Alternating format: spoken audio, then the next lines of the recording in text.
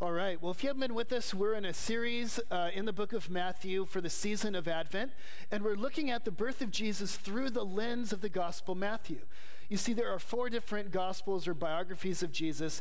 Each one of them gives us a different perspective on the life of Jesus. Each one of them gives us a different angle on Christmas. And so this season, we're looking at Christmas through the lens of Matthew.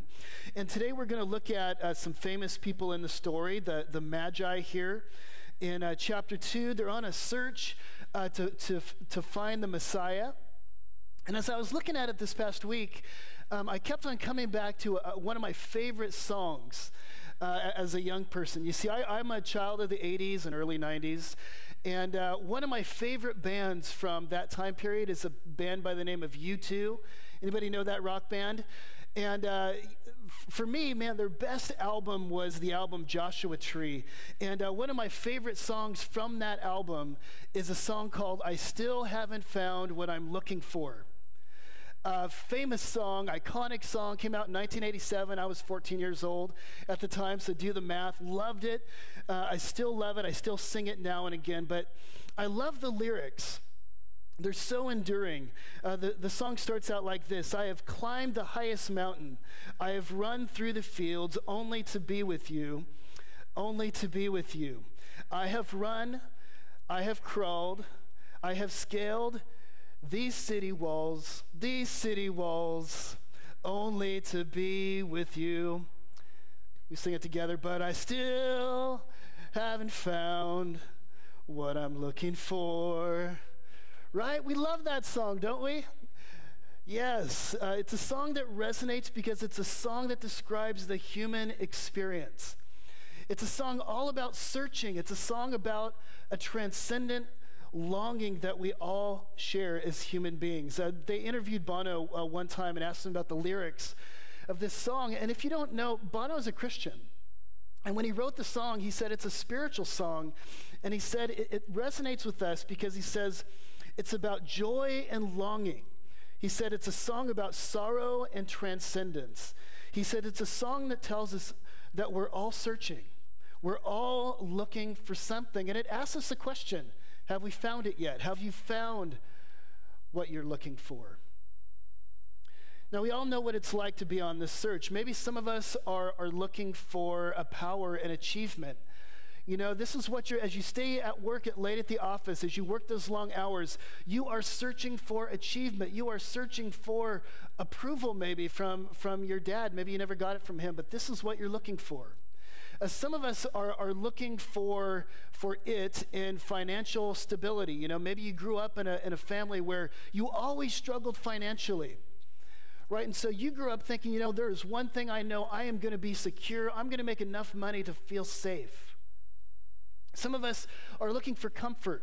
You know, you can envision it. You got it in your mind right now. This is your goal in life, you know, drinking a pina colada on the beach in Mexico. You know, the water's crystal clear blue. You can tell I've thought about this for a long time.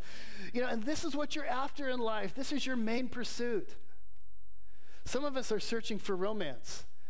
You know, you grew up, maybe you've seen one too many romantic comedies, and you're thinking, I just want to find the one, you know, the proverbial one that's gonna fulfill all of my longings and all of my dreams, and you're looking for that one person that will finally be the one that you've been looking for. All of us are searching. The song resonates because all of us are on this journey where we have longings that we're seeking to be met. And so the wise men, what they do is they give us a glimpse into this universal longing. You see, the wise men tell us something about what it means to search. You see, the wise men are the original spiritual seekers. They're on a journey. They're following a star, and they're looking for something that they haven't found yet. You know, what's interesting is that sociologists talk about something called stranger value. And stranger value is the value that an outsider brings. You know, foreigners, strangers, they bring an angle, they bring a perspective on us that we can't see. It's a view from the outside. The outsider status that they have gives them the gift of insight, and they show us something that we oftentimes miss.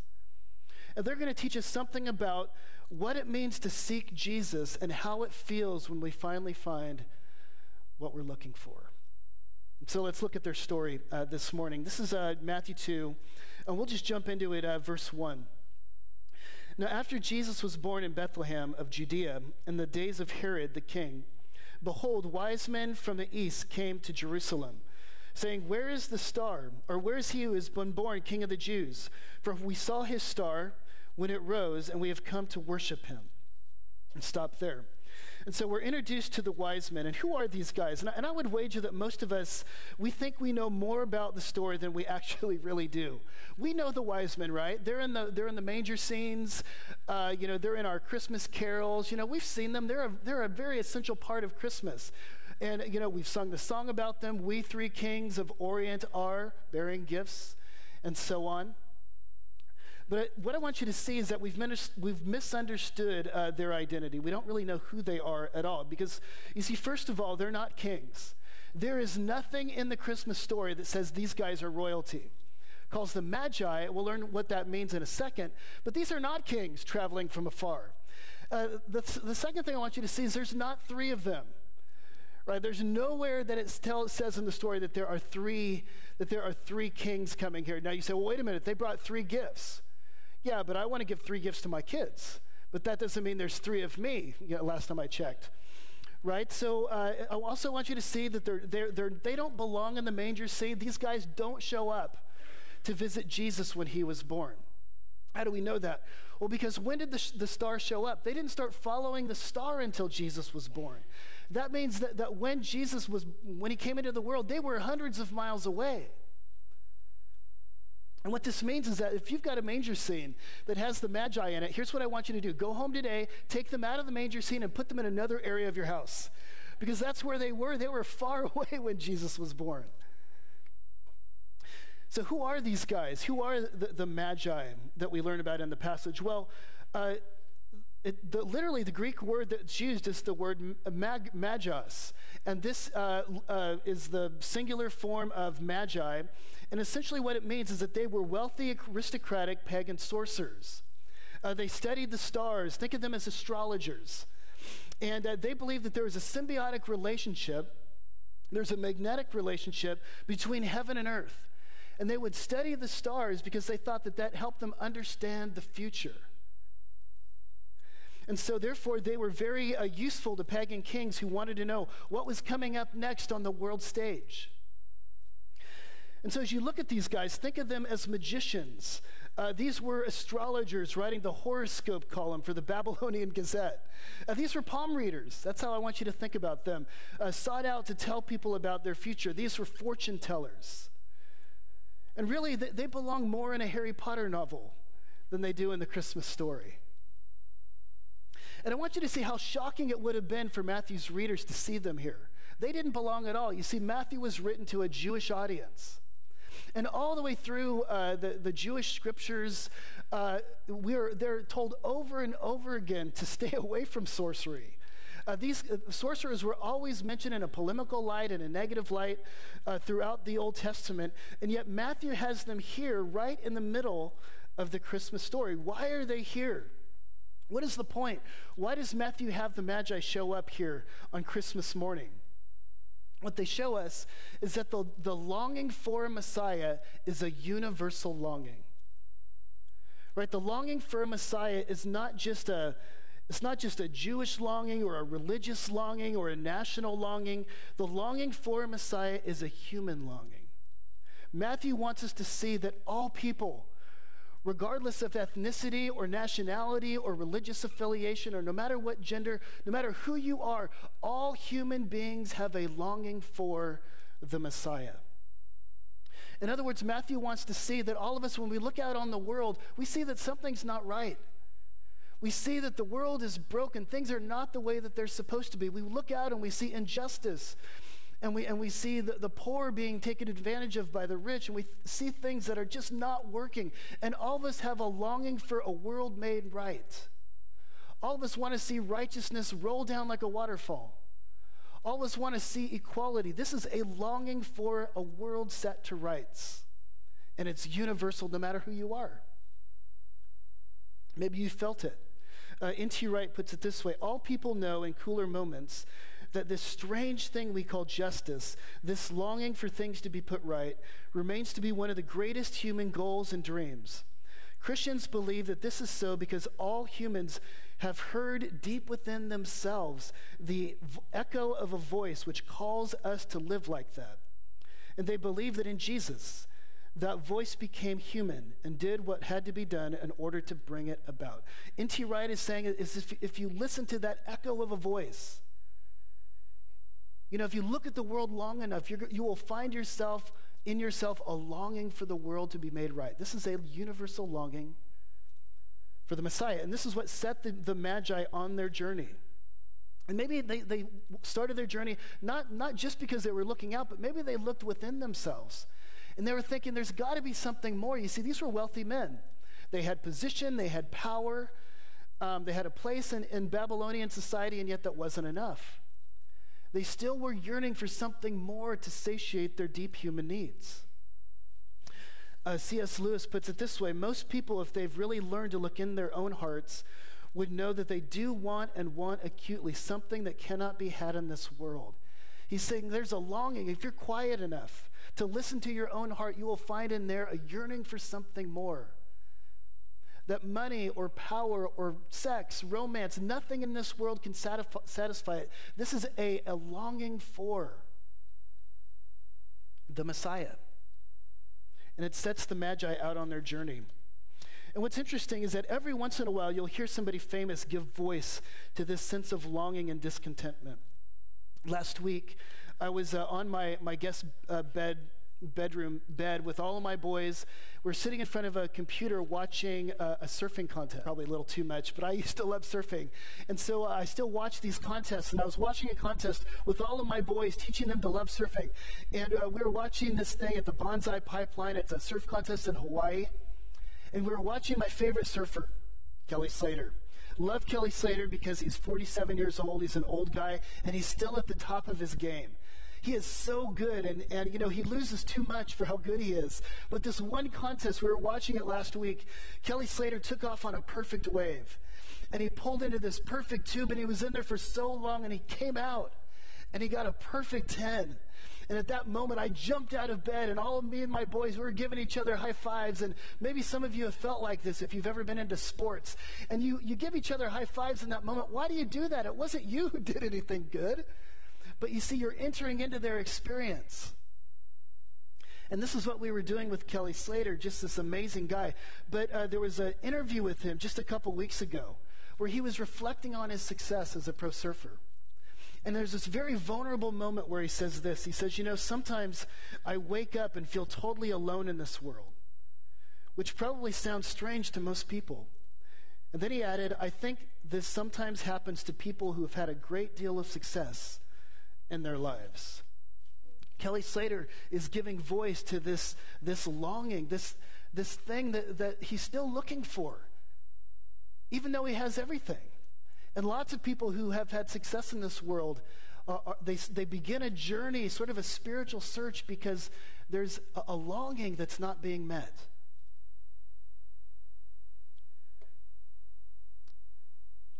And so N.T. Wright and C.S. Lewis and Kelly Slater are talking about the journey of the Magi, looking for meaning. And maybe you're on that journey here this morning. Let's see where the journey takes them. So this is verse 3. It says, when Herod the king heard that he was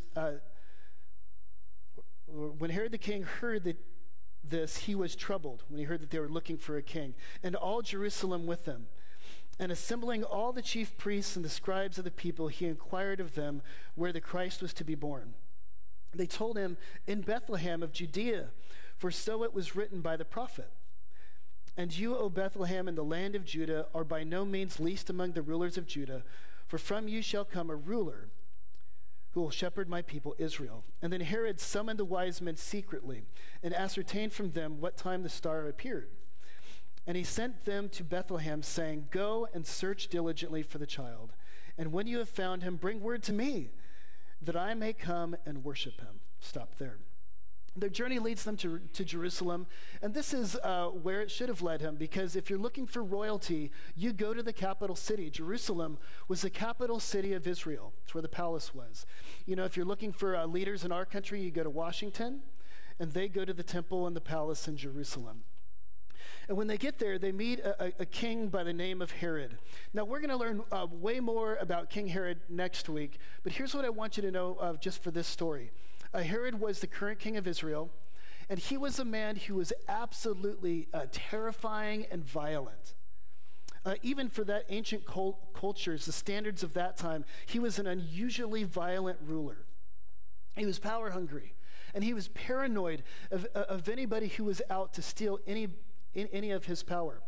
In fact, Herod was known for killing members of his own family. He killed his favorite wife, Miriam, because he was paranoid that she wanted to put her son on the throne. He killed several members of the royal court. He killed several other members of his extended family, which led one historian to say it was safer to be one of Herod's dogs than it was to be part of his family. Just extremely violent. And so when he hears these wise men coming to Jerusalem looking for the king of the Jews, he spits out his morning coffee. He just is like, oh my gosh, what is going on? Who is that who's a threat to my power? And so he summons the scribes and the religious teachers, the religious leader that day, and he says, do you know anything about the Messiah? Where is he to be born? And they say, oh, that's easy. One of the minor prophets says that he's going to be born in Bethlehem. And so Herod goes back to the wise men and says, oh, you're looking for this king? I want to find him too. Could you go diligently seek him and look for him? And when you find him, bring him back because I want to worship him too. Now, those of us who know the story know that Herod has no intention of worshiping Jesus. He wants to find Jesus because he wants to kill him. Why is that? It's because he believes Jesus is a threat to his power. And guess what? Jesus is a threat to his power.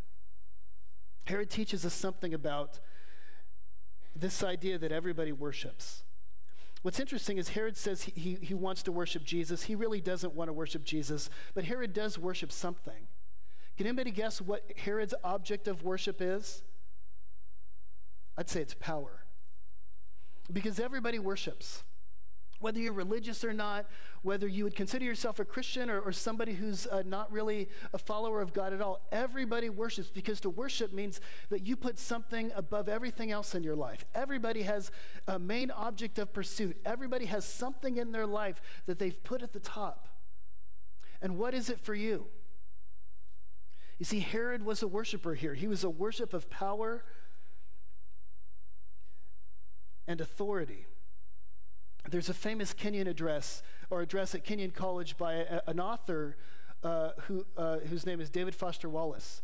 And in this address, it's famous because he's an atheist. He's not a believer at all. And yet in this address, he makes a statement. He says, everybody worships. There is no such thing as not worshiping. And he says, the main reason to worship God as opposed to some other thing is that anything else you worship will eat you alive, he says. And he goes on and he says, if you worship money and things, if they're what you tap real meaning in life out of, then you will never have enough. Never feel you have enough. It's the truth. Worship your own body and beauty and sexual allure, and you will always feel ugly. And when time and age start showing, you will die 1,000,000 deaths before they finally plant you. Worship power, he says, and you will feel weak and afraid. And you will need ever more power over others to keep that fear at bay. Worship your intellect, being seen as smart, and you will end up feeling stupid, a fraud, always on the verge of being found out, and so on. What he's saying is that everybody worships, and he says that there is a counterfeit object of worship. You see, everybody's looking for a Messiah, but sometimes we make the wrong thing the Messiah, whether that's money. You know, you want more wealth, and you want to be in a better neighborhood. What David Foster Wallace says is you make that your main object of pursuit, it will eat you alive.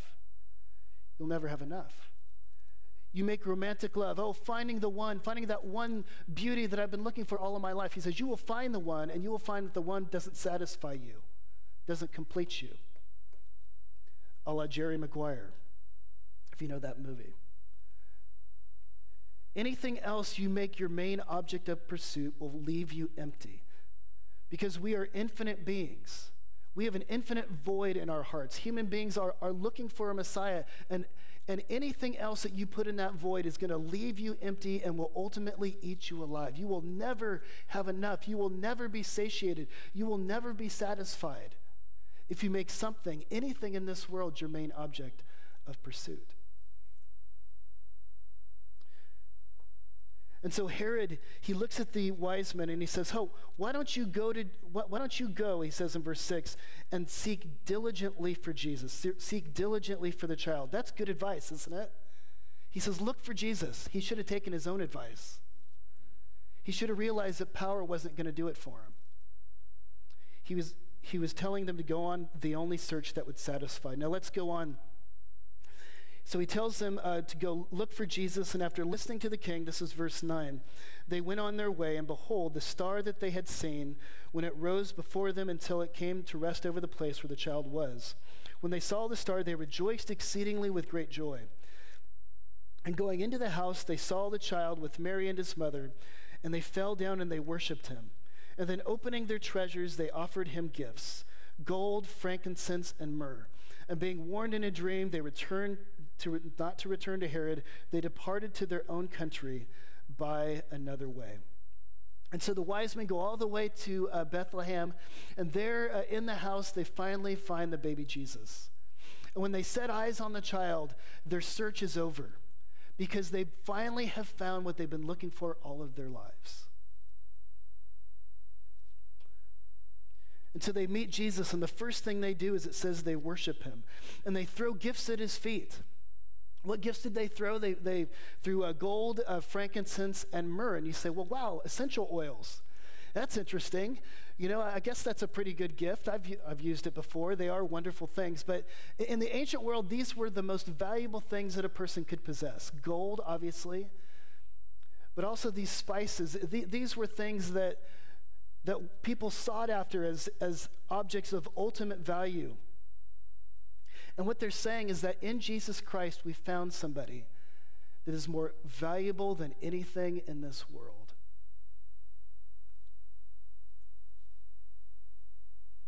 Here we found something that is more valuable than power, more valuable than romance, more valuable than a pina colada on the beach in front of that crystal blue water.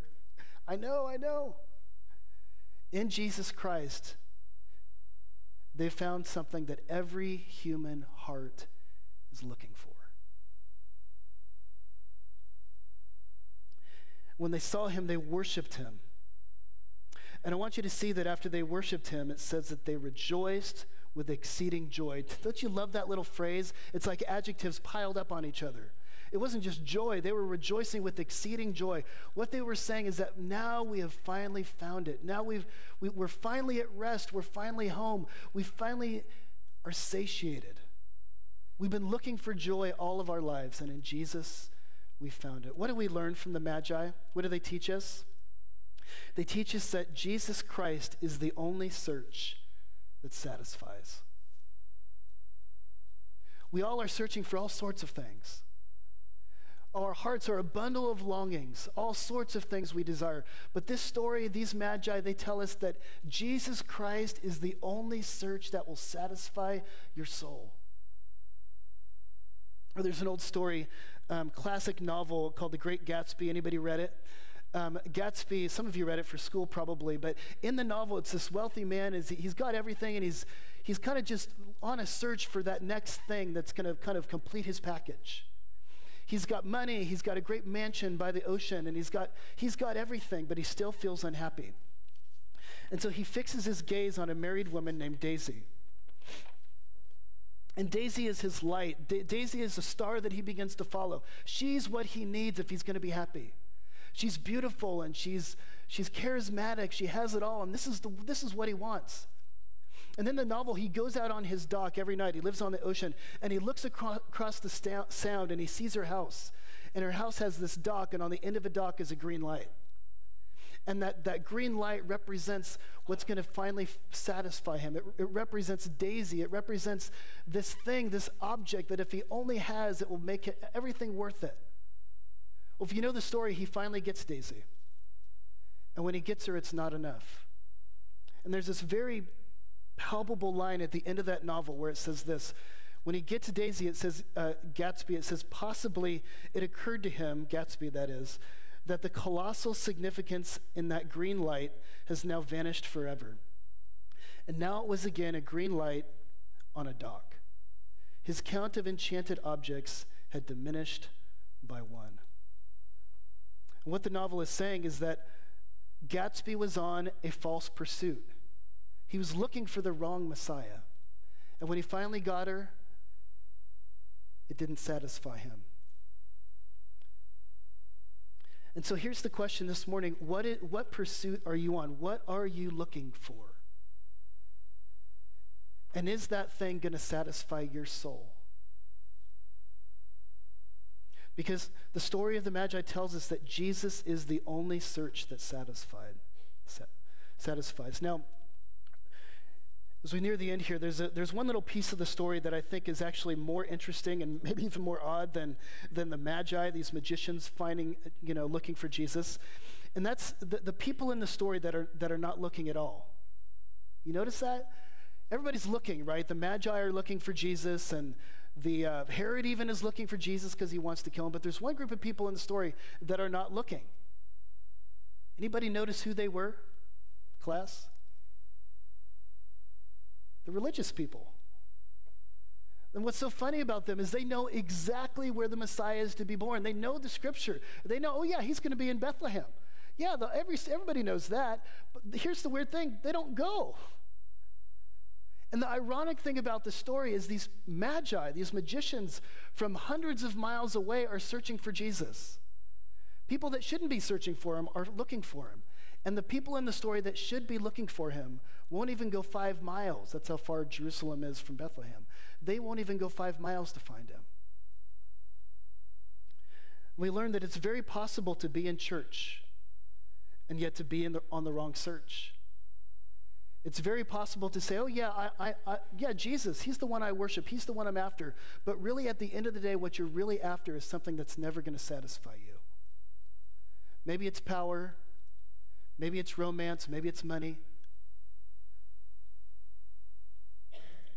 It's possible to be in church